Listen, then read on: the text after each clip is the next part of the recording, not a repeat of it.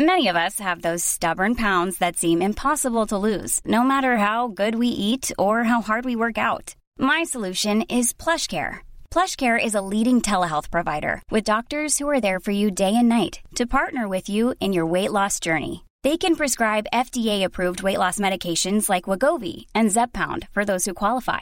Plus, they accept most insurance plans. To get started, visit plushcare.com/weightloss. That's plushcare.com/weightloss. Burrow is a furniture company known for timeless design and thoughtful construction and free shipping, and that extends to their outdoor collection. Their outdoor furniture is built to withstand the elements, featuring rust-proof stainless steel hardware, weather-ready teak, and quick-dry foam cushions. For Memorial Day, get 15% off your Burrow purchase at burrow.com/acast, and up to 25% off outdoor. That's up to 25% off outdoor furniture at burrow.com/acast. Hey, Dave. Yeah, Randy. Since we founded Bombas, we've always said our socks, underwear, and T-shirts are super soft. Any new ideas? Maybe sublimely soft. Or disgustingly cozy. Wait, what? I got it. Bombas. Absurdly comfortable essentials for yourself and for those facing homelessness. Because one purchased equals one donated. Wow, did we just write an ad? Yes. Bombas. Big comfort for everyone. Go to bombas.com/ACAST and use code ACAST for 20% off your first purchase. Hello and welcome to Clash of the Titles, the podcast that sees two movies with something in common go head-to-head to see which one does it better. And welcome to part 2 of this week's Clash as we count down to Halloween with King versus King. So on Monday we were dog-sitting a friendly St. Bernard named Cujo, and today we're getting our cat fixed because that will stop him wandering into the oh shit, he's dead. Well, there's a fix for that too. Time to visit an ancient Indian burial ground where definitely nothing bad will happen. Repeatedly. From 1989, it's Pet Sematary.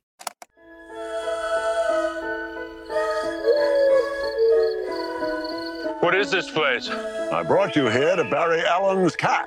Daddy, is church all right? Why, Judd? I have my reasons. I dreamed he got hit by a car and you and Mr. Crandall buried him in the pet cemetery. What did we do tonight, Judd? What we did, Lois, was a secret. We'll have a winner at the end of the show, but which film will it be? Let's find out. It's Clash of the Titles. Release the Kraken! Hello, Clash Potters. Today is Thanksgiving Day for cats, but only if they came back from the dead. I'm Alex Zane. I'm Vicky Crumpton. I'm Chris Tilley. How are you both? Good. Very well. Yeah? Yeah. Really enjoying King versus King. Cujo was great on Monday. What did you think of the shark play? I loved it. Ian Shaw is, he's so good as his father, Robert Shaw. What did you think of it? I haven't seen it yet, but I will let everyone know on Monday. Yep. Okay, great. Pull back the curtain. Love it. Set me up, knock me down. You're such a good friend. Such a good freaking friend. Did you like it, V? The people that I was sat with who were appropriately dressed for the theatre had a really good time. I don't know what you two scruff bags were up to. Right, very quickly, if you haven't subscribed to us, if you'd be kind enough to do that on Apple, Spotify, or wherever you get your podcast, it would be massively appreciated by the three of us. And if you are able to give us a little rating and a review, we'd be very grateful. And if you do give us a review, it'll be read out on the show by Chris Tilley, aka Chris Thrilly, which sounds a bit like this. Well, we need some fresh reviews. Oh, really? Some that aren't weirdly passive-aggressive and nice that I can read out. Vicky stays away from it all. Don't even suggest that they might be passive-aggressive. So I am going to read out an email we got this week. I'm going to read this out verbatim. Hello, love the pod. My friend's boy walked on tiptoes all the time and he ended up having to wear plastic casts on his legs for ages because the heel bone didn't form properly. Keep up the great work, Adam. Thanks, Adam. That was... Oh, no. What was that? That was me talking about Super Nanny, but I can't remember why. Oh, it was Dr. Sleep. Right. Danny starts to talk and his mum doesn't make a fuss. You're not meant to make a big deal out of it and then they'll just stop doing it. Yeah. And I said how brilliant it would be if a child just walked on tiptoes. I now take that back, Adam. Wow. Yeah, we need some new reviews. Okay, these were Victoria's choices this week. Remind us why. for a little change of pace with the intense human condition stuff we've been looking at through the other King versus King. Scary animals. Scary animals. Scary animals. Yes, this October, as we count down to Halloween, we are celebrating the master of horror as we pit Stephen King adaptation against Stephen King adaptation. It's King versus King. So, on Monday, Chris was busy dogging, and today I'm saying, let's go fly a kite next to the most deadly road in cinema history. Let me take you on a journey.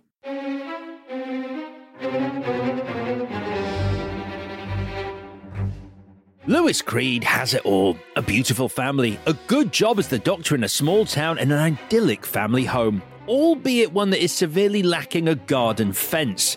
Kind of a problem when you live next to Death Highway. And soon enough, Death Highway lives up to its name and the family cat Church gets squished. Thank goodness for Old Man Judd, who tells Louis there's a way to bring Church back, despite Judd having literally decades of evidence and personal history that this is the worst idea in the world ever. Like, literally not once in Judd's experience have things ended well doing this. So Church comes back from the dead and plays a series of pranks on poor Louis, making him jump every 10 minutes and interrupting his bath wank with a rat. That doesn't seem to bother Louis, who follows up one bad idea with another, burying his dead son and then his dead wife in the same place. Even at the very end, as he's making out with his wife's reanimated corpse as pus leaks from her eye socket and she prepares to stab him with a kitchen knife, Louis refuses to see any problem with his plan, because men just don't listen. Ladies and gentlemen, for your consideration, Pet Sematary. So, histories with this movie. Chris. So, I guess I saw this when I was 15 and I was watching every horror film. But my memory of this is more through the prism of the 2019 version of Pet Sematary, which I went to see at the cinema at a preview screening.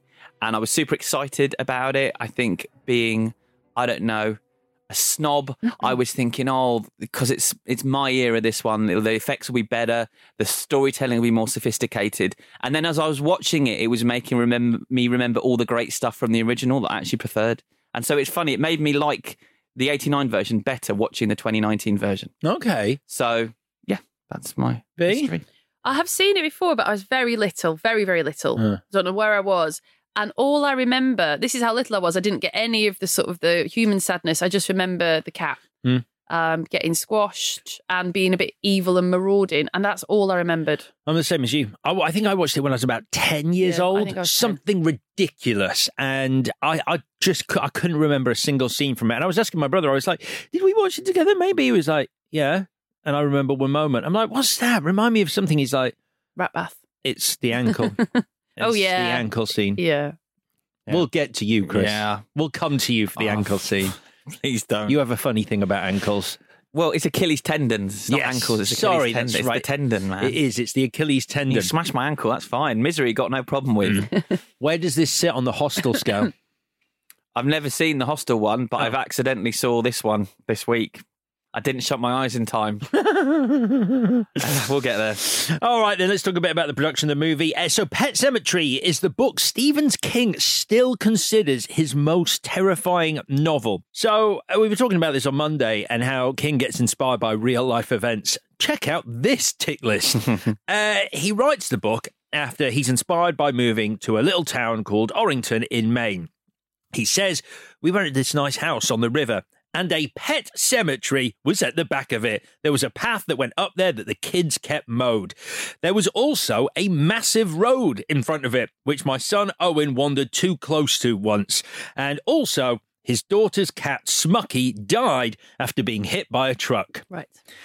So, as if that wasn't enough, there was an old guy right across the road. The kids were away somewhere, and he was the one who came over and said, you got a problem with your daughter's cat. And we went over and we looked, and it was Smucky. He was on the side of the road, and he hadn't been splattered or anything. He looked okay. He was just dead. Then he has a discussion with his wife about whether they tell their daughter, Naomi, about what's happened, or do they say the cat's just gone away? He's just gone off wandering somewhere. And in the end, different to the book, they go, yeah, Smucky's dead, which was probably, in King's words, the right thing to do. But they did bury Smucky at the pet cemetery. And that night, after they buried Smucky, they heard their daughter in the garage, and she was shouting, "God can't have my cat. That cat is my cat. Let him have his own cat." And King says, "I'll put all of that in the book." Everything in the book, up to the point of the supernatural stuff, is absolutely true. He also says, "I had the greatest time writing the book until I was done with it. And I read it over, and I said to myself, this is awful. This is really fucking terrible." And not that it was badly written, but that all the stuff about the death of kids, it was so close to me because my kids lived near that road. I thought, there's such grief in this book. It's just awful. And his opinion hasn't really changed that much over the years, because that was him talking about it, a couple of decades ago. And this is what he says in 2019. "I listened to it last year when I was down in Florida walking on the beach with the dog. Michael C. Hall had done the audiobook. I was curious about it. I hadn't been near it in 25 years. So I listened to it and thought, my God, this is just awful. It's just as dark as can be." Weirdly, though, this is a book that I don't know where this sits on your countdown of the best Stephen King books, but this is a fan favourite of all his books. Have you read it? No, I haven't either. Oh. I really do wish to read it, though, because people talk about it as like this is a truly terrifying book. He was asked once, "Does it seem strange to you that it's such a favourite among your readers when you find it so abhorrent yourself?" To which he replied, "Well, P.T. Barnum said something like, 'Nobody ever went broke underestimating the taste of the American people. I think that death really is a mystery, and people get a kick out of seeing the veil lifted.'" And it's also the book that his wife wasn't happy about. That interview, which I've posted on our Twitter in Playboy in 1933, so the year the book was published, but a while after it had been written, he said the particular sequence in it, he says there was the moment when Lewis exhumes his son's body, and he says the gas-bloated corpse explodes with disgusting belches and farts, a truly ghastly sound and smell that has been described to me in grim detail by mortuary workers and graveyard attendants. It was because of that scene that Tabby didn't want me to publish the book. So, and obviously his constant reader, like Tabitha, has a lot of say in what King does and doesn't do. And yeah, that's why it was put off for a while. Was not only was he worried about it, but she said, "You can't publish this." And there was also, wasn't it a deal that he wanted to get out of with a publishing house, Doubleday? They were screwing him over for money. Unbelievably. He signed a deal with them. I think they were paying $50,000 a year, which was an incredible deal when he signed it. But by the time, the early 80s rolled around, he's Stephen King. This is a terrible deal. And they really needed to renegotiate with him, and they didn't.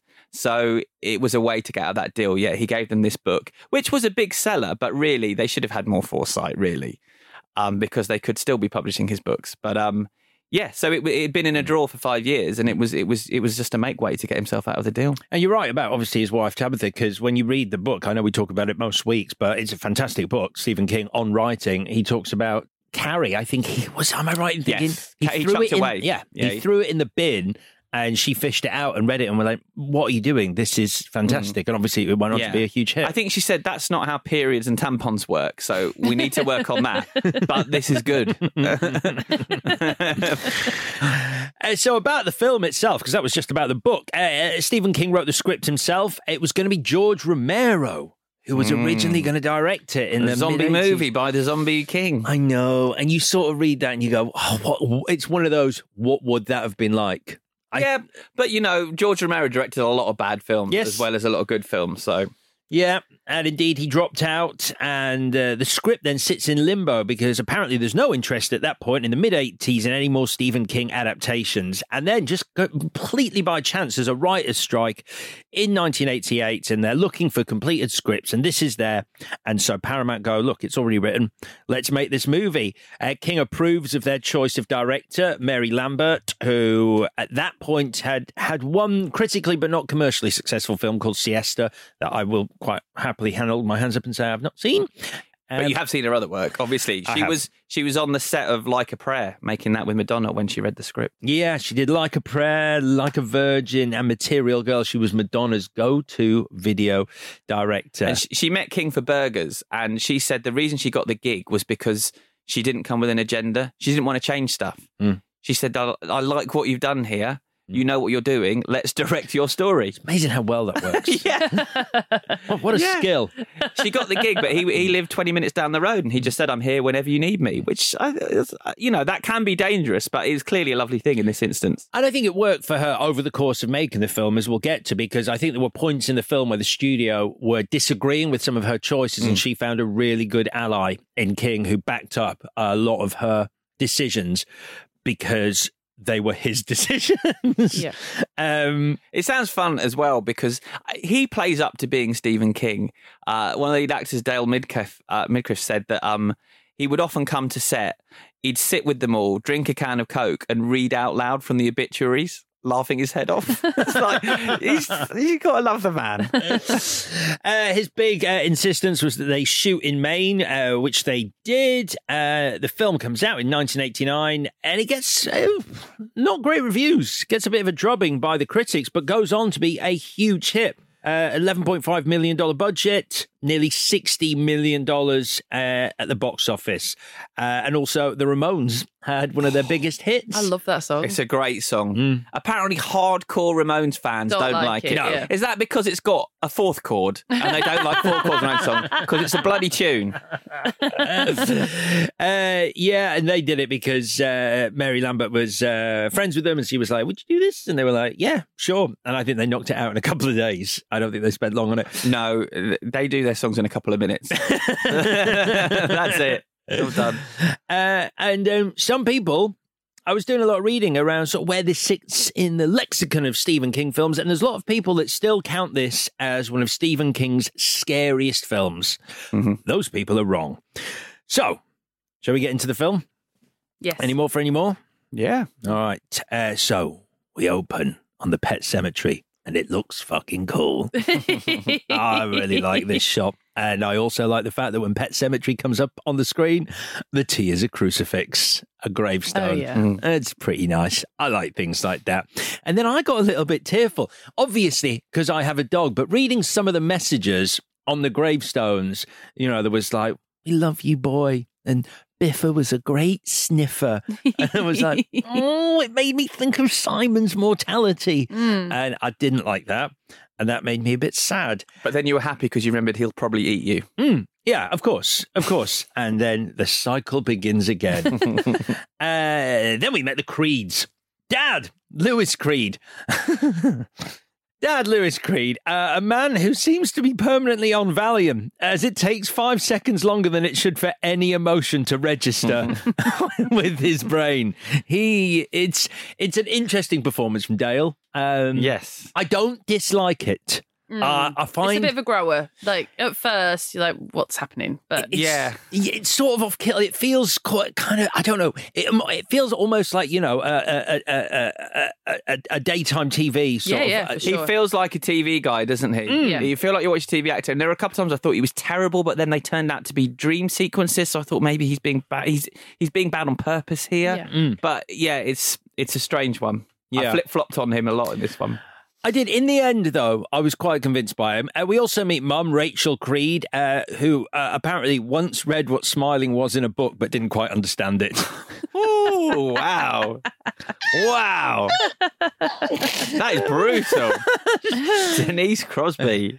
I mean, she's quite cold, isn't she? And it doesn't really come across until a little bit too late why she has these hang-ups about death and why she's so stern with Lewis about this subject of death and why she's such a dick to Judd when he brings up death. And by the time you get to the point where you're like, oh, shit. Yeah. She's incredibly underserved by this script, I think. Yeah. And we also have God-hating daughter Ellie, who's played by two twin girls in the film, and son Gage, a.k.a. Dead Meat, who the minute he's left on his own goes wandering towards Death Highway, where trucks are attempting to break the land speed record. It is because Denise Crosby turns up and he's like, what do you think? She's like, I love it. And then a big truck goes by. You're like, but we can't live here. Yeah. Definitely, we can't live. We've got 2 kids. There's no fence. Yeah, build a fence. Build a massive fence. You are a doctor. You can afford a fence and a gate, just a wall. I'd make the kids wait in the car. I'd be like, you don't even get out of the car. We are going back wherever we came from. We're not living here. No way. It is insane how scary those trucks are. Yeah. Just the way they thunder by. You can play in the garden, but you will be tethered to a tree by a rope. Put some reins on him. And also for me, in that sort of parenting, it's obviously about primarily the safety of the kids, but you have a life to live as well. Do you want to never be able to relax ever again for the rest of your life? Because until they leave home, if they make it to being a teenager, because that's what they're signing up for. They're not leaving home. They're never leaving the house. You're locking them in that house. Yeah. And it's the thing is, like, you see the first truck thunder by and you're like, Rachel is going to have a problem with that. They're going to have to sort that out. It's got to be the first thing that you do. But if that wasn't bad enough, old man Judd turns up and saves Gage immediately as he's wandering. Then you're certain. Yeah. At that point, there is no question. But this is not workable. Seeing a truck is one thing, but then seeing your son saved from within, you've been there less than 5 minutes and you've had to have your son saved by a stranger and you are not going, fence, build a fence. It's insane. But Judd is absolutely brilliant. Yeah, he's very good. Fred Gwynne is so, in my opinion, he's so good in this film. And it's weird because director Mary Lambert had to fight for him to be Judd in the film because the studio went, Herman Munster, fuck off. Absolutely not. And she was like, no, he's right. And he certainly is. He is perfect. Because throughout this film, he's so more complex than initially you think he's going to be. Like, and we'll get into him because there's some weird decisions he makes. Yeah, and just to go back to that remake, I was so excited to see what John Lithgow would do with the role. But then he watches like, not as good as Fred Gwynne. Love you, John, but like it's just a magical performance. It is. So the family immediately asks Judd about where the path at the bottom of their garden goes, and Judd says, that's a good story, that is, and not at all ominous, as you can tell from my tone of voice and the way I'm staring off into the middle distance. And we also meet housekeeper Missy, a.k.a. delete these scenes. Yes. WTF. What is going on there? In fact, we don't even need to talk about it. It's just a thing that happens for no reason. I don't know. The only thing in my head, I was like, well, Stephen King he's got the cameo as the priest at her funeral. Did he go, no, Missy needs to stay in so I can have my cameo? You imagine there's a scene somehow connecting her with her death with the larger story. Yeah. But no, not at all. I've got one theory. We'll come to it, but it's weak. I'll say that now. It's weak. Anyway, Judd shows the family the pet cemetery and manages to piss off Rachel by mentioning the concept of death to young Ellie. At least I think it pisses her off. It's very difficult to tell. It might just be a resting face. But Ellie is now very concerned about her cat Church dying and directs her anger at God for trying to basically steal her cat, and how God should get his own fucking cat if he loves cats so much. And a lot has been said about God in literature and in cinema. Cat thief is a first for me. The idea that God is a cat thief. But did Stephen King doesn't believe in God? Did he tell his daughter that what was the cat called? Schmuck? What was it called? Smucky. Whatever. That the cat had gone to heaven, because that seems like a bit of a cop-out. I don't think he did. I think he went, no, it's dead. And she was like, in heaven, you mean? He's like, that's not what I said. No. I'm Stephen King. Yeah, absolutely not. Well, I wonder whether his wife was sort of looming in the background. Because, so you've got this cat. And I will say this, it is a beautiful scene where Church is in bed with Ellie, sleeps under the duvet, because my very first cat slept under the duvet with me when I was a kid, and I love that cat a lot. And just in case you have any doubts about how fertile my imagination was as a child, I named that cat Puss. So really thinking outside the box. My first cat I loved very much, and similarly to you, that cat was a ginger cat and was called Ginger. But she used to sleep on my head. Yeah, I loved it. So she would sleep across my head like a big headband. Yeah, it was brilliant. So, a lot of love. Did you ever have a cat, Chris? Yeah, kind of. I'm allergic to animals. And so when I was born, my parents had a cat. They didn't know I was allergic then. And it was one of those things where as soon as the baby came in the house, the cat didn't want to come in the house anymore. The cat wasn't happy. Yeah, they do that. Yeah, and so Susie didn't come in the house. So that's why they didn't know I was allergic, because Susie stopped sleeping in the house. She would just come to the house for food. And then when I was about 5, Susie killed a fox. Whoa! Your cat killed a fox. So they found a dead fox in the garden. A baby fox or a full size? A big fox. Fantastic, Mr. Fox. And Susie had changed forever. So it was obviously had mentally scarred her in some way. So from that point on, you couldn't touch or go or stroke Susie because she would attack you. She would attack anyone that tried to go near her. Cujo. Yeah, we had the worst pet you could imagine. Didn't come in the house, didn't like to be stroked, and it would attack anyone that dared to touch her. And it made you sneeze. And it made me... Well, I never actually experienced that because I never really touched Susie, and she never came in the house. So, yeah, she was a devil cat, poor thing, but she went through a lot. It's where Simon goes for squirrels all the time, and he's never caught one, which is great because I met another whippet owner and they were like, if he ever gets one, they get the bloodlust. And I was like, the what now? Sorry, the bloodlust. Once they've had a taste of squirrel, they'll always want more. Was it Judd? And there's a good story about that. But yeah, so thankfully he's just too stupid to catch a squirrel. I mean, literally, they've been sitting in the middle of a field, and I'm like, go and have one. Help yourself. Nancy's always like, squirrel, get rid of it. Go. I'm like, do nothing. And if you met a squirrel these days, if you ran at a squirrel, it would run back at you to fight you. They've lost all fear. There was a squirrel sitting on a fence once when I was filming, and I was just like, oh, look at that squirrel. And I thought, I walked towards it, and I got so close, and it didn't move. Yes. I went, I got the fear. Yep. I was like, yeah, I'm going to leave you alone. I don't know why haven't you moved? Yeah, they're brave. Anyway, Church is getting his nuts cut, which Rachel also has a go at Judd about, using language like that in front of her daughter, because she's doing a great job of ingratiating herself with your new neighbours after you move to a new place. She also forces Lewis to promise that is mad. Church won't die. I will never die. Because... It's the Team America line. I will sleep with you if you promise you will never die. I promise I will never die. Because also, at the end of the film, Mary Lambert said there's we'll get there, but there's a couple of different versions. But basically, here we go. This is his great... No, listen. Enjoy it. Yeah, thanks. I'm just going to sit back and let it wash over me. Yeah, here we go. So what happens at the end of the film, Victoria? No, what Mary Lambert said was that she is his great love, which is why he's driven to these extremes, right? Their relationship is good. Otherwise, he wouldn't bury her. But then when she says in the kitchen, weirdly, doesn't refer to her daughter by name and says, go on, Lewis, give the little girl a promise. That to me is using when a couple in trouble use their kids as weapons, because you're turning your daughter against her father because you're point scoring, which is not a healthy relationship. That's what I read. I was like, this marriage is in trouble. Do you think so? 100%. You don't do that. You don't say, go on, tell her everything's fine. And because then he's angry at her and he's like, well, you have to explain to her if the cat doesn't make it through the procedure. Yeah, because he is furious with her because he's like, there is a chance that it won't wake up, and then, you're the one who's going to have to do it. Yeah. Yeah, definitely. Yeah. Point scoring with the kids. I felt horrible when I got Simon's nuts cut off. It's for the best though, isn't it? Like, oh, it is. It is. But yeah, where'd you keep them? Under the stairs. That's what he's going for. Give me them back.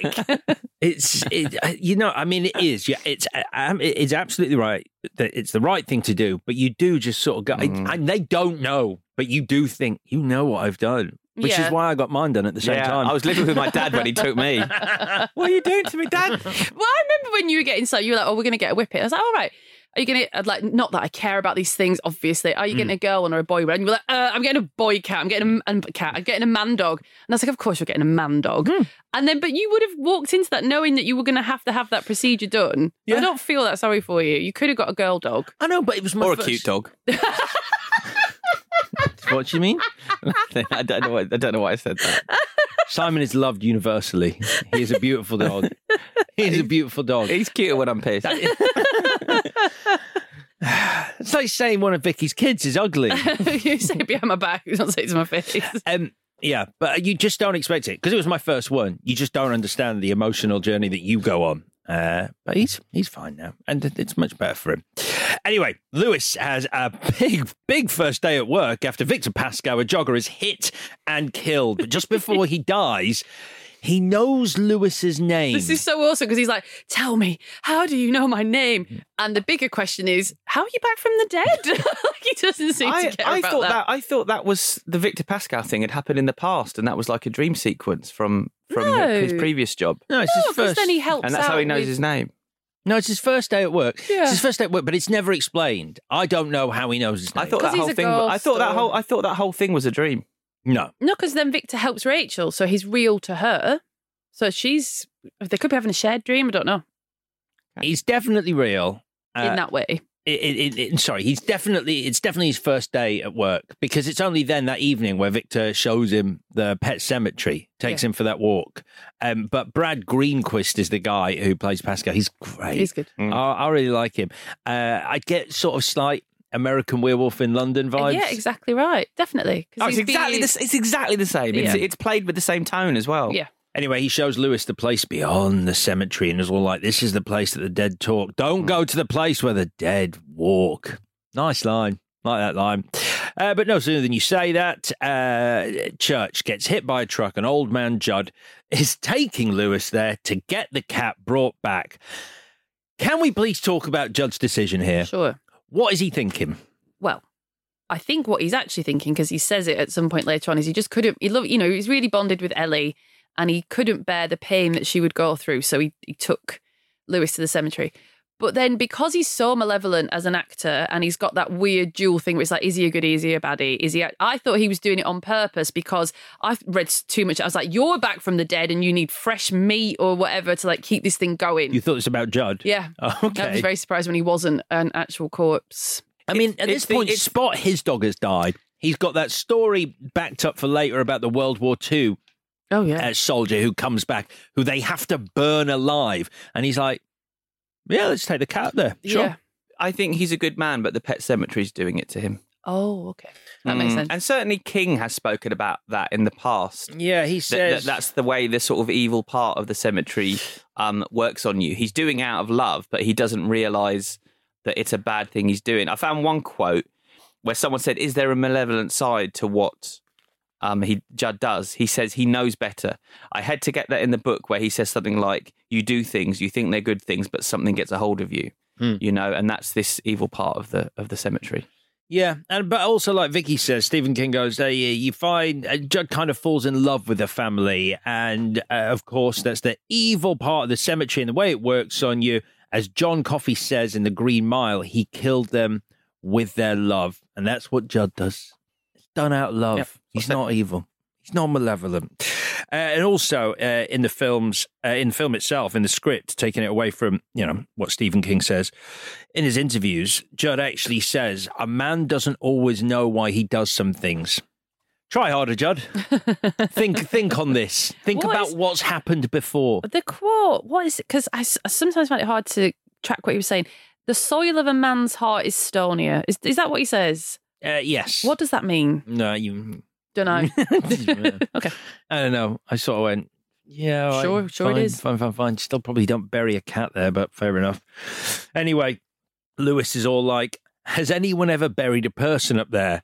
And I love this turn of phrase, which I'm going to start using. Christ on his throne, no. Yeah, that was excellent. That's a great line. Especially when he turns out to be lying as well. Like, he seems genuinely shocked, and he's lying.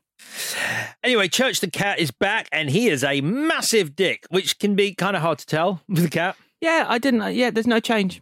That is just a cat. You've had a bad experience with Susie. That's what Susie was like. Some cats aren't like that. Twinkle's lovely. Twinkle acts a bit like a dog, my cat now. So she will lie on the rug on her back with her paws in the air. She doesn't want a tickle or anything like that. She's just really, really relaxed and really happy to be in your company. She's actually quite a little bit too needy, to be honest, which for a cat is unusual. So she's all over you all the time. Oh, really? Like, yeah. I want strokes. She wants strokes. She wants attention, talking to, all sorts. That's like Simon. We should put them together. Yeah. He'd eat her. So, yeah. She's smelly and she looks dishevelled. Again, a bit like us the morning after the live podcast.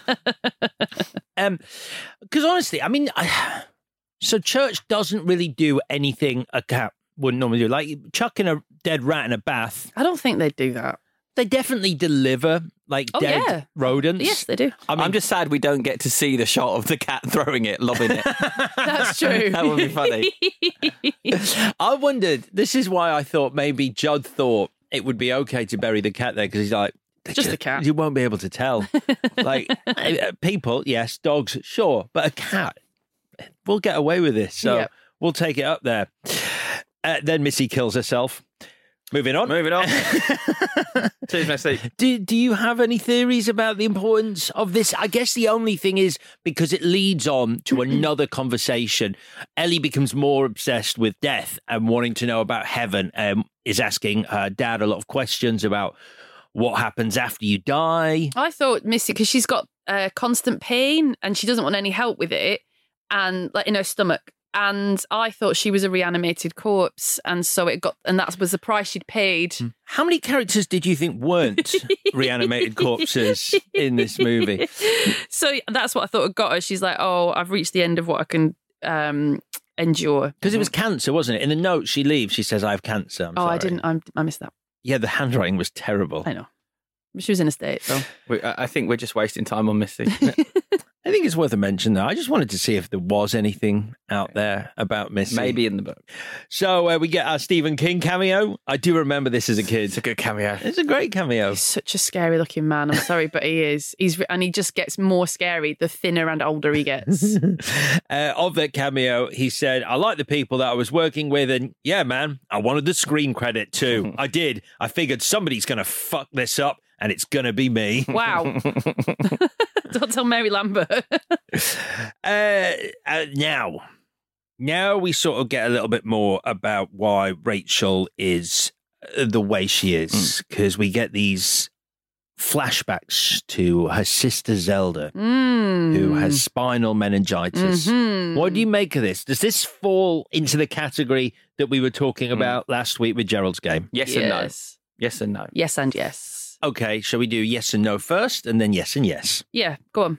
Well, yes, because it's othering what is a normal illness and making it into something evil. So that's ridiculous. Yep. But as I say, in the defense of it, I think this isn't what happened to this person. This is her memory of what happened when she was left alone. And so we're not dealing with reality when we're seeing those visions. That's a good point. I hadn't thought of that. I was really furious. Yeah, agreed. After Gerald's Game, I was like, what's wrong with you, man? Like, stop doing this. But then Lewis says to his wife, Zelda probably would have been crazy because she was locked in the attic for her whole life. Yeah, he's diagnosing that from a long way away. Yeah. I just thought it was so off. And I also think casting a man as Zelda is a dick move as well, to make her, to make Zelda look in some way off to your eyes, to cast a man. I think I hate even saying this, but I think we're meant to think Zelda is a monster because she doesn't even look like a woman. And I'm not into that. Well, yeah, I mean, that's what Rachel says. I mean, I sort of read it as more about the fact that the parents left her at home to look after a very sick sister with no help. And, being a young child, that probably scared her because, this was her sister, but she was, struggling to eat, struggling to swallow. She was choking on her food, and having to deal with all that as a child must have been kind of hard. But yeah, I agree. I think it was Mary Lambert's decision to cast a man because, and she actually says, it would be weirder and scarier. See, that's not good, is it? I don't know. I can't quite figure out why I don't like it, but I just didn't. Yeah, I vaguely remember these scenes as a kid, and I do remember them being quite scary, though. Just the way they're shot and the way she comes towards camera. It's terrifying sequence.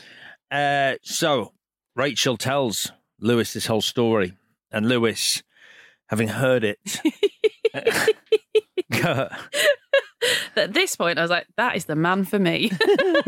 Are you a bit sad? Do you want a Valiant? Yeah, I do, actually. I mean, that's what he says. He's like, I'll get you one of my... I mean, the Valium.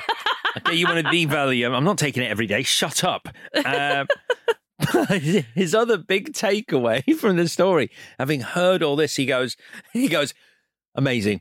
Now I have a really good reason to hate your parents. It's like, thank you for sharing that. I love the fact that when she goes, you know I don't take Valium. And he's like, you do tonight. And like that hits a lot of points for me. Like I like being bossed around in that way. I like being told what to drink quite a lot. So if someone was like, you're having a Valium, I'd be like, brilliant.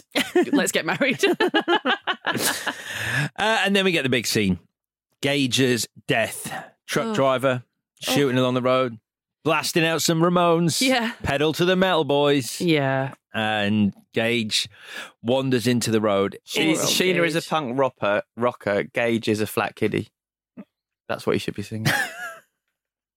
It's quite a powerful scene. It's a really well done death. The shot of the truck coming towards the camera from almost Gage's point of view as the last shot, and then just the shoe. It's awful. But also, talking about Mike Flanagan again, like notice how much more powerful it is because the actual shot of Gage being flattened by a truck is left to your imagination, and that's worse. So you don't need to see a kid being killed frame for frame. You haven't let that go, huh? No, I'm really mad about it. Still mad about it. Still mad about that. Wow. Because doesn't that show you though? Because I know you didn't like the scene, but you didn't mind it, and you thought it was brave and all the rest of it.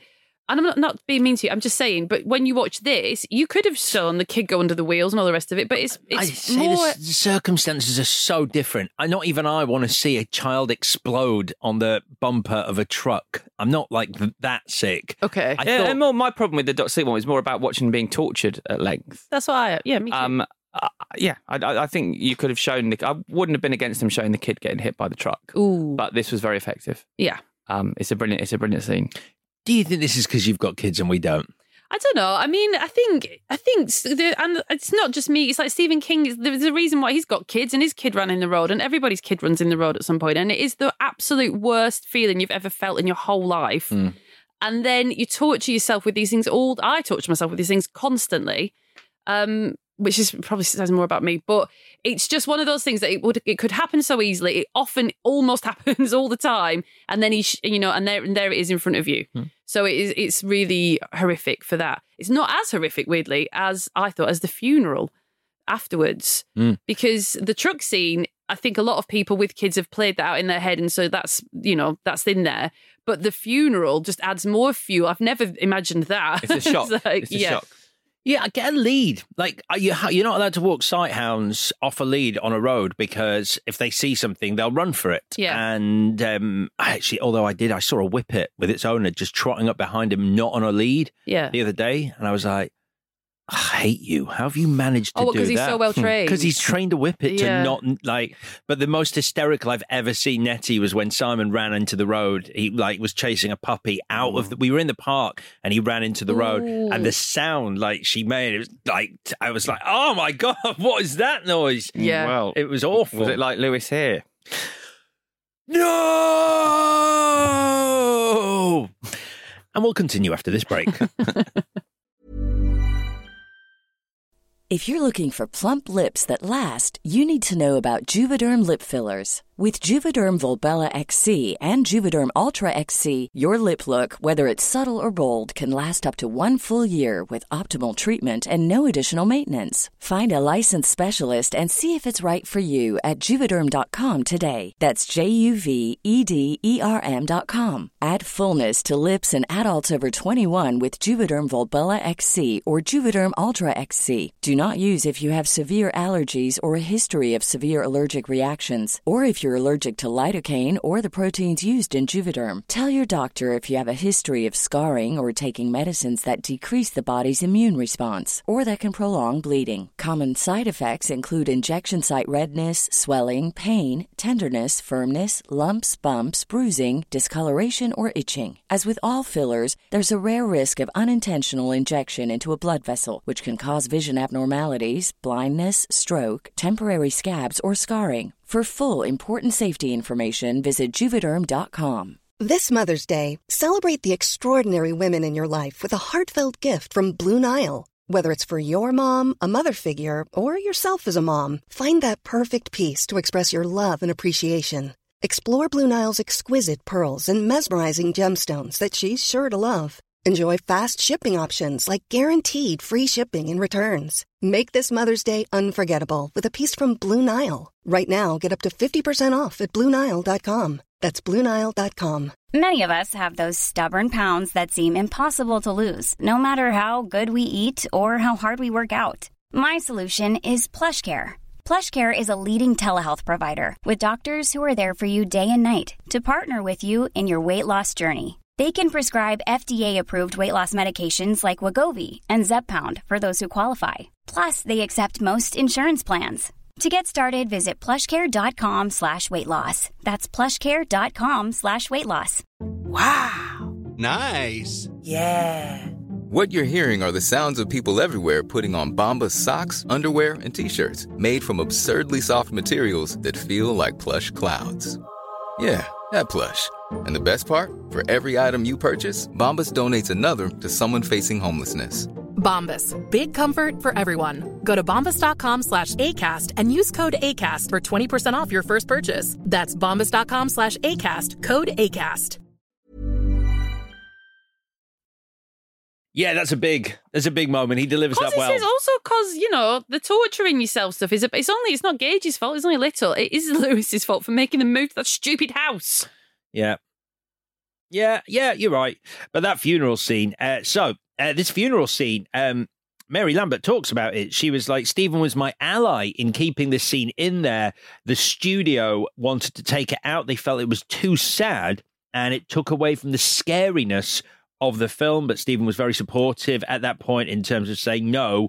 He thought the elements were important. It's quite weird tonally, that scene, but I think that works because it would be a surreal moment. Yeah. This would play out surreally. You could believe that happening in this situation, and it would play out in quite a strange way. And just there's so many social conventions around funerals and weddings and things like that, and to have a fist fight with your father-in-law because he's so grief-stricken is the worst thing imaginable. And no one knowing how to react is exactly how it would be. Yeah, I mean, so the father-in-law, Erwin, from Chicago, I mean, I watched it and was like, you're a massive shit to Lewis. I mean, sure it's your grandson, I get that, but it's his son as well.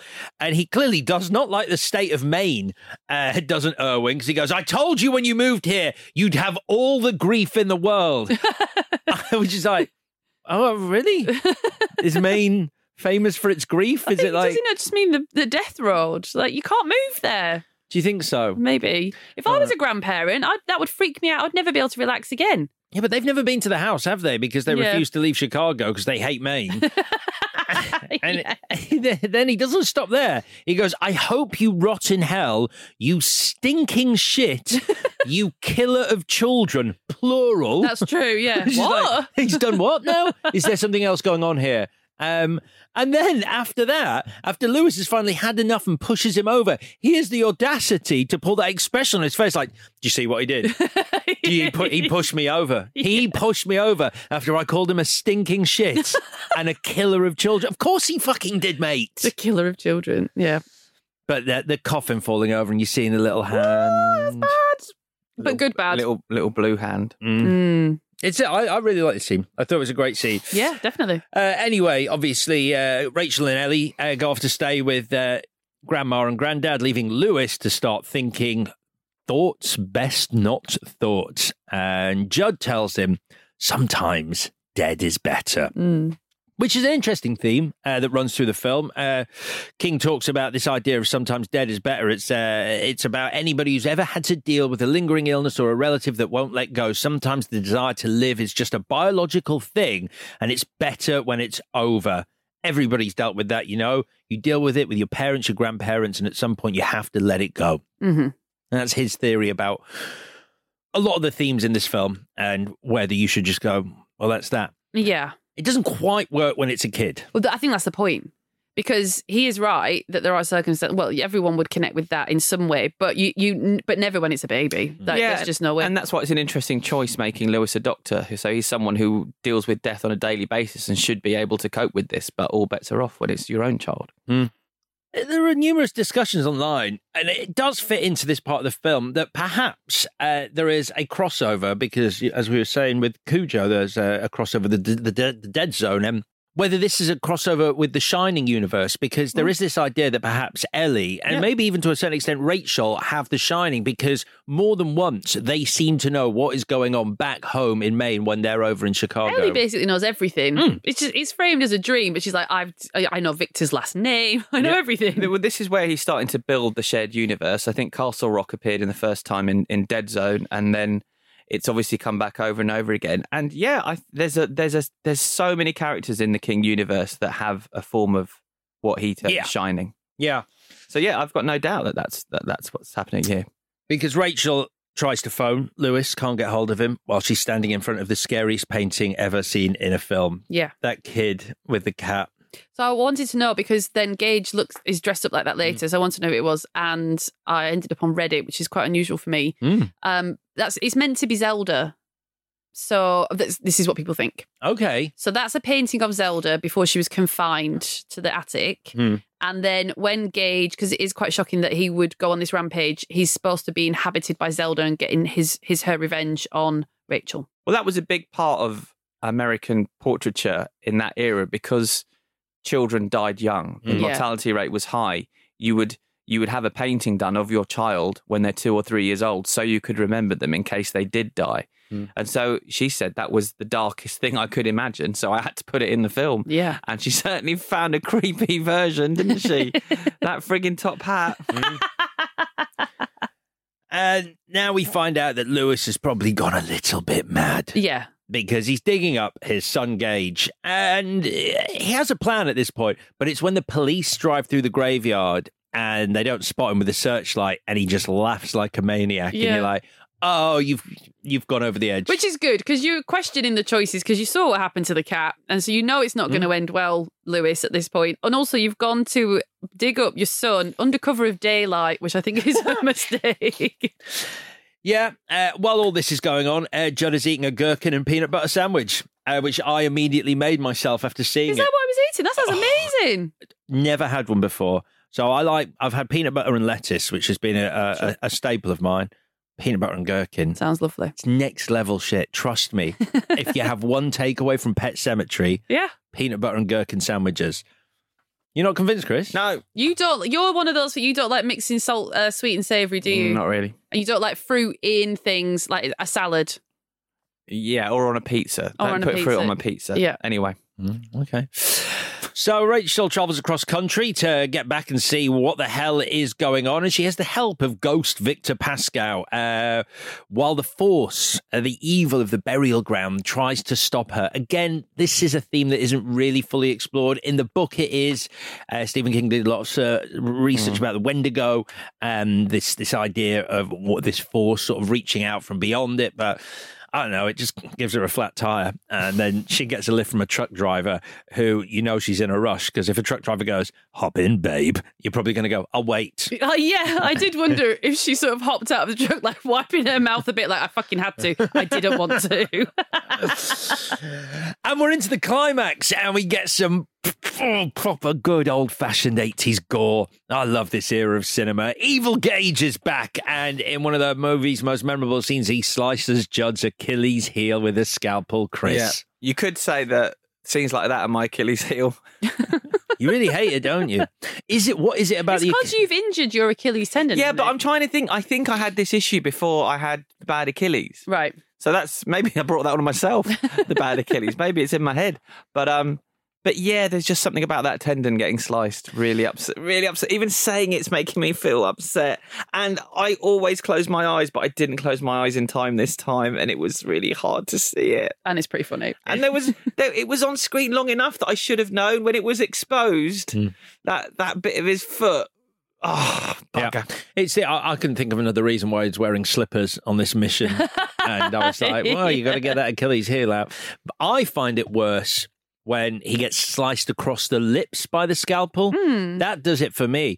Did you ever, I think it was one of the Jackass movies where they're just doing horrible things. Steve-O goes into a room and they've got sheets of A4 paper. No. And they start off by running them between their fingers. So that little webbing that you have between the fingers, and then they do it to Steve-O and they run it across the corners of his mouth like that, and cut them open with the paper. No. That's from the film Swimming with Sharks. Have you ever seen that? No. where Kevin Spacey plays an evil film producer and his assistant ends up holding him hostage, and the first thing he does to talk to him is with paper cuts because of all the paper cuts he's got working for him. That's from that film, and it is one of the most horrific scenes in film history that also plays quite funny. Yeah. Especially now. The jackass scene, they did for real, though. And the best thing is, Steve-O's last line, after he sort of had his mouth sliced open in the corners, he just sort of walks out and he goes, glad I came in this room. It's funny. And then Gage isn't finished. He bites out Judd's throat. Brilliant. So they had to, because that's really the kid. They how they did that was they had to teach that kid how to pretend to bite. And so he learned how to pretend to bite. And so he's really got his jaws clamped on Fred Gwynn's neck, but he's pretending to bite. And Fred Gwynn really sells it. Yeah. You think he's getting his throat ripped out. You'd have to, because Gage is still only about 2 years old and Judd is a big man. And there's a part of you, it's one of the funniest / most brilliant things I've ever seen, but it is unbelievable that he can't just chuck his 2-year-old across the room because he's 2, even if he is a demon hell baby or whatever. But yes, Judd does a very good job of making you believe that he's got superhuman strength. Yeah. And then Rachel, it turns out, has done 100% Mr. Halloran from The Shining, where she has travelled across country on various different forms of transport, gets there and gets killed immediately. Yeah. It's proper. I bought you something, Mummy. I couldn't believe the little shit turned on his mum. And he's wearing the velvet outfit and the top hat, isn't he, from the portrait? Like, there's a lot going on there. Yeah, and it's that. I tell you what it is. It's that little child voice and the laughter. Mm-hmm. It's very upsetting to have that turned around into something evil. What is the most beautiful, innocent sound in the world? But that's the thing. I think about this a lot. Like the children when they're in their bedroom, if they want to get up in the night, I know everyone talks about this, and come into our room, they are allowed to do that. But we've got like blackout blinds, so you are so asleep, and then all of a sudden you just hear "Mummy," and it's like fucking hell. And your first instinct isn't, oh, the child. It's like, get whatever that is away from me. Yeah. Why do you need to watch horror movies when you can wake up at 3 a.m. and find a child standing over you? Yeah. Blackout blinds are great, though. I know, but because we didn't have them in the other room, so now we're sleeping really deeply. So when they wake me up, I am not nice to them. I love the fact that Church is looking on through all this, really egging him on. Yeah. That's classic Church. Yeah, and it's really good work. I think it maybe owes a little bit of a debt to Child's Play, which I couldn't believe came out the year before. I thought Child's Play was much later, but it was 1988 the first Child's Play came out. And the work with the doll that they do. It looks very similar. I mean, they would have been, they would have been making this while before Child's Play came out. So it wouldn't be copying, but yeah, it does look like Chucky. Yeah. Several times. It's just, but it's really good because the way the doll moves when it sort of is like just sort of, because it's clearly just been thrown out of the attic at her, but it just looks like this child's just leapt straight at her without thinking about how it's going to get to her. It's great. But you really have to suspend your disbelief when it's clearly a doll in a way that you didn't, I think, in Cujo. Yeah, mate, yeah, but I quite I think as long as it's not CGI, as long as it's still a practical, real-world, in-camera effect, sometimes the weirdness of having a doll there actually accentuates the weirdness of the scene. Well, interestingly, have you watched the remake of Pet Sematary? No. For the 2019 version, they make it the sister that dies rather than the boy. And I think it was simply so that they could get an actor, so they get someone to act rather than trying to make a toddler do things. And I think it was very hard for them to get this child to do certain things, and you don't want to upset the child or scar them. And so, I think it works fine. I know fans of the book were upset about that change, but it doesn't really make that much of it. A child is still a child, and Stephen King had absolutely no problem with it. He completely understood why you would do that for a movie version, because sometimes you need an actor, and then you don't have a Chucky issue. And talking about the way that Gage delivers a line and the actor delivers the line, is there any better moment than when he gets injected with the poison eventually by Lewis? Oh, my God. It's so good. No fair. Yeah. I was just like, oh. But also you feel sorry for him because when his dad injects really him, sorry for him. He screams like a 2-year-old, 3-year-old would. And if you were Lewis, you'd be like, oh, God, I'm really sorry. I can't believe I've just done that. But you have to. But it's very good. I mean, they both sell it there, but it's incredible. He's pure evil, and yet it's just an impossible thing to watch. A little child being euthanized. It's clever that he sort of almost knows that like his last action is going to be to guilt trip the fuck out of his dad by going, no fair, you cheated by bringing a syringe with you. Yeah. Cute and too. yet Lewis will still not learn. When he waited too long with Gage, it'll definitely work, as Rachel's only just died. This fucking guy. So, he's hauling Rachel up to the burial ground, comes back, as you do, sits down for a game of solitaire by the fridge. And Rachel comes back. So the ending here, there were two different endings for the movie, and the ending in the book was also kind of different. So the book ends with Lewis playing solitaire in the house, waiting. He hears the door open, footsteps behind him. He draws the Queen of Spades, and then behind him, the reanimated Rachel puts a cold hand on his shoulder, and with a voice, in quote marks, full of dirt, simply says, darling. And that's how it ends. Good. So the original ending in the movie was also more ambiguous. The undead Rachel came back, entered the kitchen where Lewis is playing solitaire, but it leaves it at that. She just comes in and you're not sure. It's slightly more ambiguous. Lambert said this was a more spooky, sad and tragic ending because the audience knows it's not going to be what he wants. She's not coming back as his wife, but it's not clear what's going to happen. The studio said, absolutely not. We want it reshot and a lot more graphic.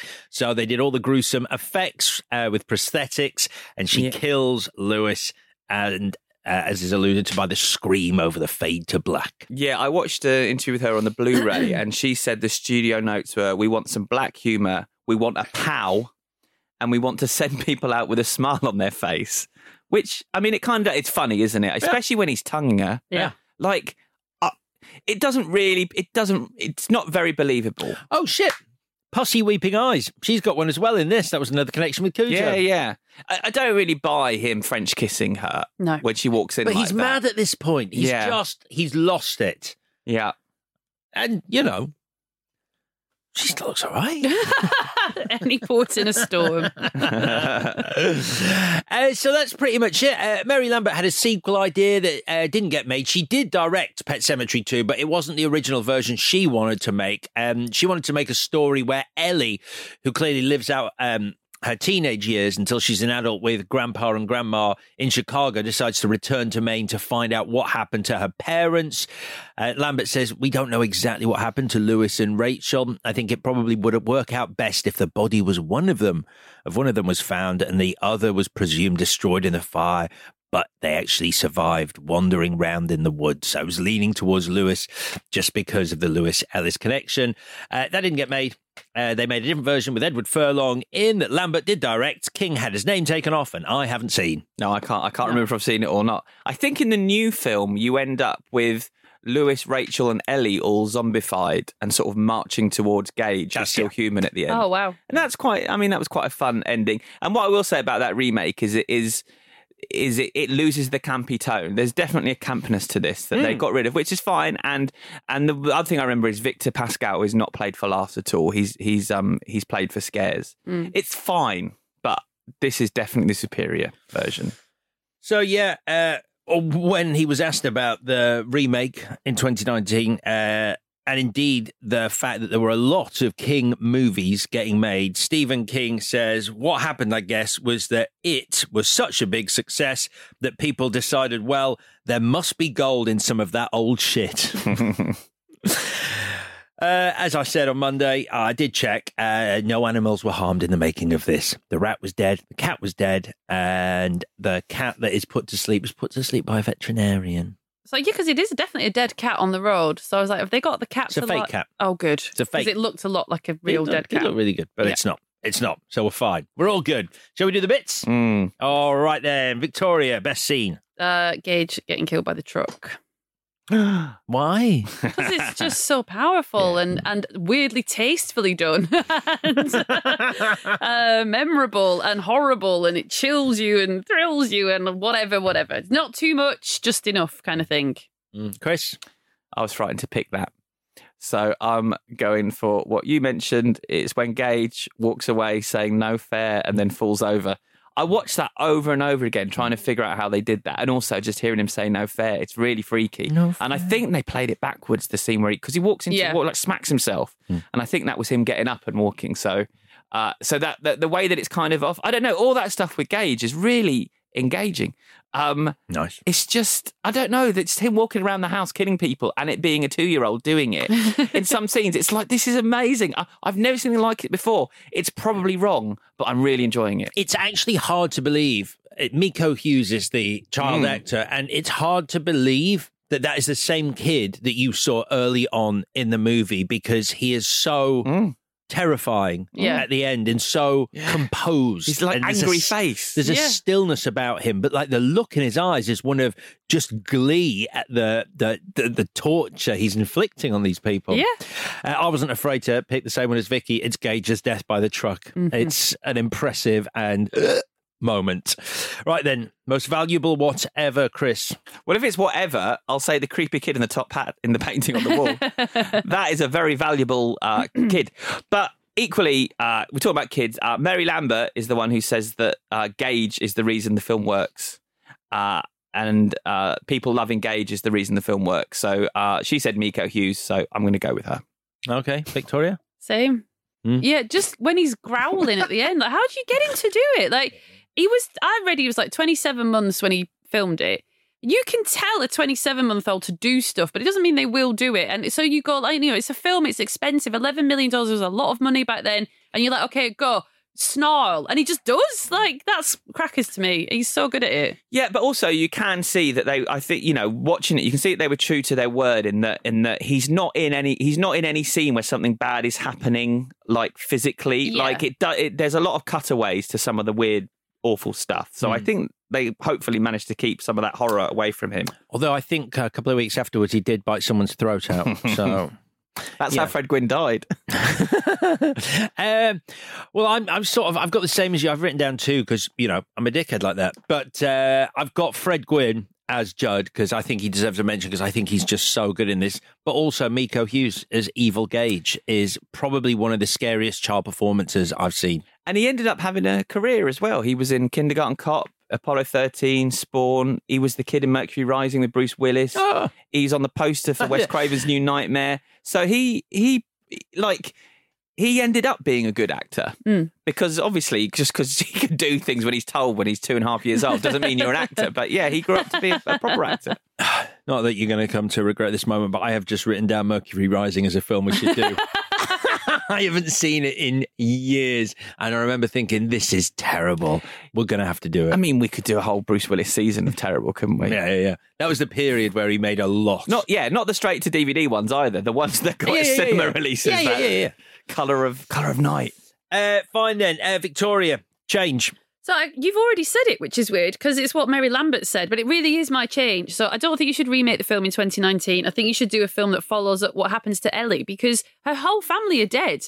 And she just went to stay with Grandma and Granddad, and she loves her little brother, and her dad, the moron, has taken his eye off the ball that he's got actually another kid that he should be thinking about, brings her mum back to life, and then they both die. So how would that affect her? So she goes back, and she's either like a big scary monster herself because of all these terrible things, or she's lovely, or whatever. But that's the thing I would like to see. Yeah, I'd watch the shit out of that. I can't find the quote, but I think there was something about the studio, because I think she was going to be sort of a teenage Ellie, sort of a late teen, when she came back in this idea for the movie, and the studio were just like, we're not sure about a female teenage lead in this movie. Great.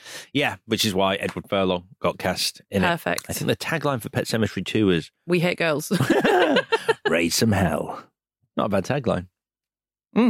What's your change? It's not good. Okay. But just trying to come up with an alternative ending, because I feel like this ending's a bit off. I think Lewis has done the wrong thing, both morally and legally.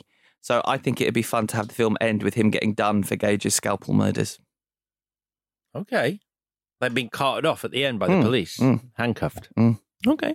I've done mine already. Bye-bye, Missy. That's it. Just don't need her in there. Which is a shame, because she's a really good actor. Yeah, she's great in the bit she's in. It's just like, Where did that come from? Yeah. Right then, any more? No. Right, let's do the verdict. You want answers? I think I'm entitled. You want answers? I want the truth! These were your choices, V.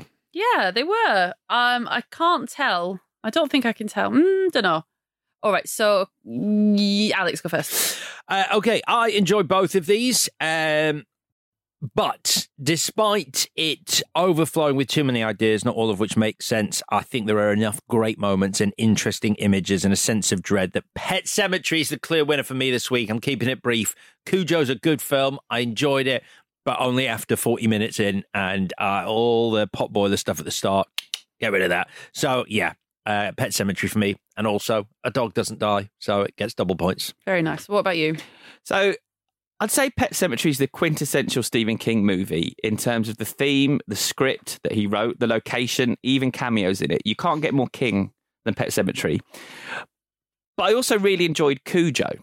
I think it's a really fun, tight, enjoyable film, but I struggled to come up with a favourite scene in Cujo. Conversely, while Pet Sematary had more bad scenes, I think, than Cujo, it also had more good scenes. So many that I really struggled to narrow it down to a best scene in Pet Sematary. So for hitting the highs that Cujo couldn't quite reach and being about something that actually properly, genuinely got under my skin, I'm going Pet Sematary too.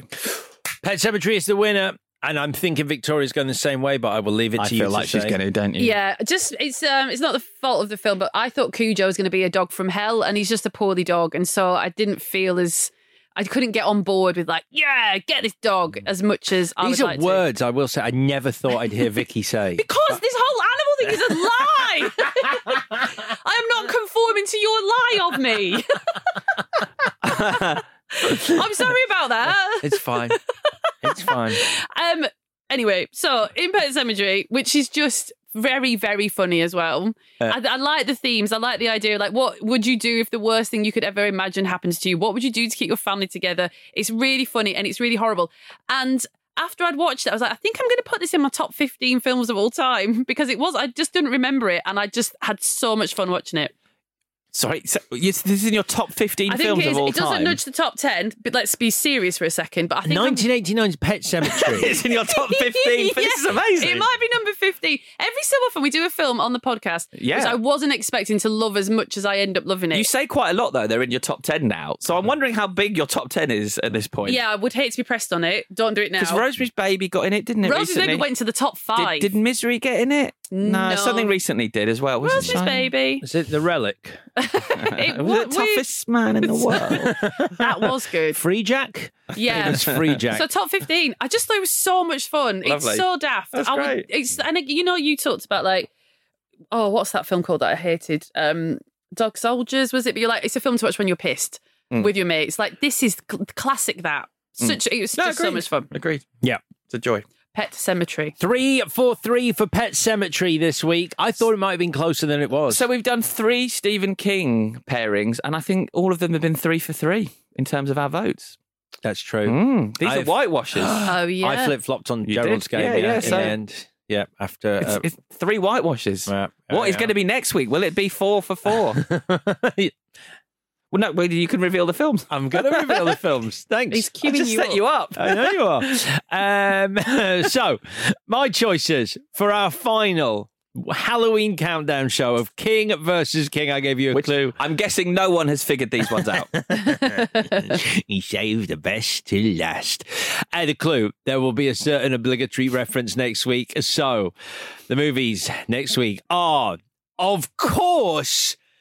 the 1990 It TV miniseries starring Tim Curry versus 2017's It Chapter 1 and 2019's It Chapter 2. Ladies and gentlemen, Clash Potters, near and far, that is over 8 hours of movie watching in preparation for next week's show, but that is punishing your homework. You best do it. The 1990 version is available all over the place. Amazon, Apple, and the remakes are available on Amazon as well.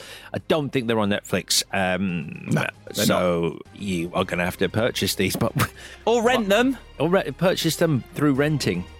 Rent them through a purchase. Purchase means renting as well, Chris. You always make this more complicated than it needs to be. That just reminds me. At the end of Pet Sematary, Judd is doing his sermonising. He's like, you own what you buy. And it's like, yeah, why not? Classic Judd. Right then, this year's Halloween countdown, King vs. King, continues next week with It vs. It. If you haven't already, please do subscribe to us on Apple, Spotify, or wherever you get your pods. Follow us on Twitter and Instagram at ClashPod. Back on Monday, talking 1990s It. Have a great weekend. This was a Stack production and part of the Acast Creator Network.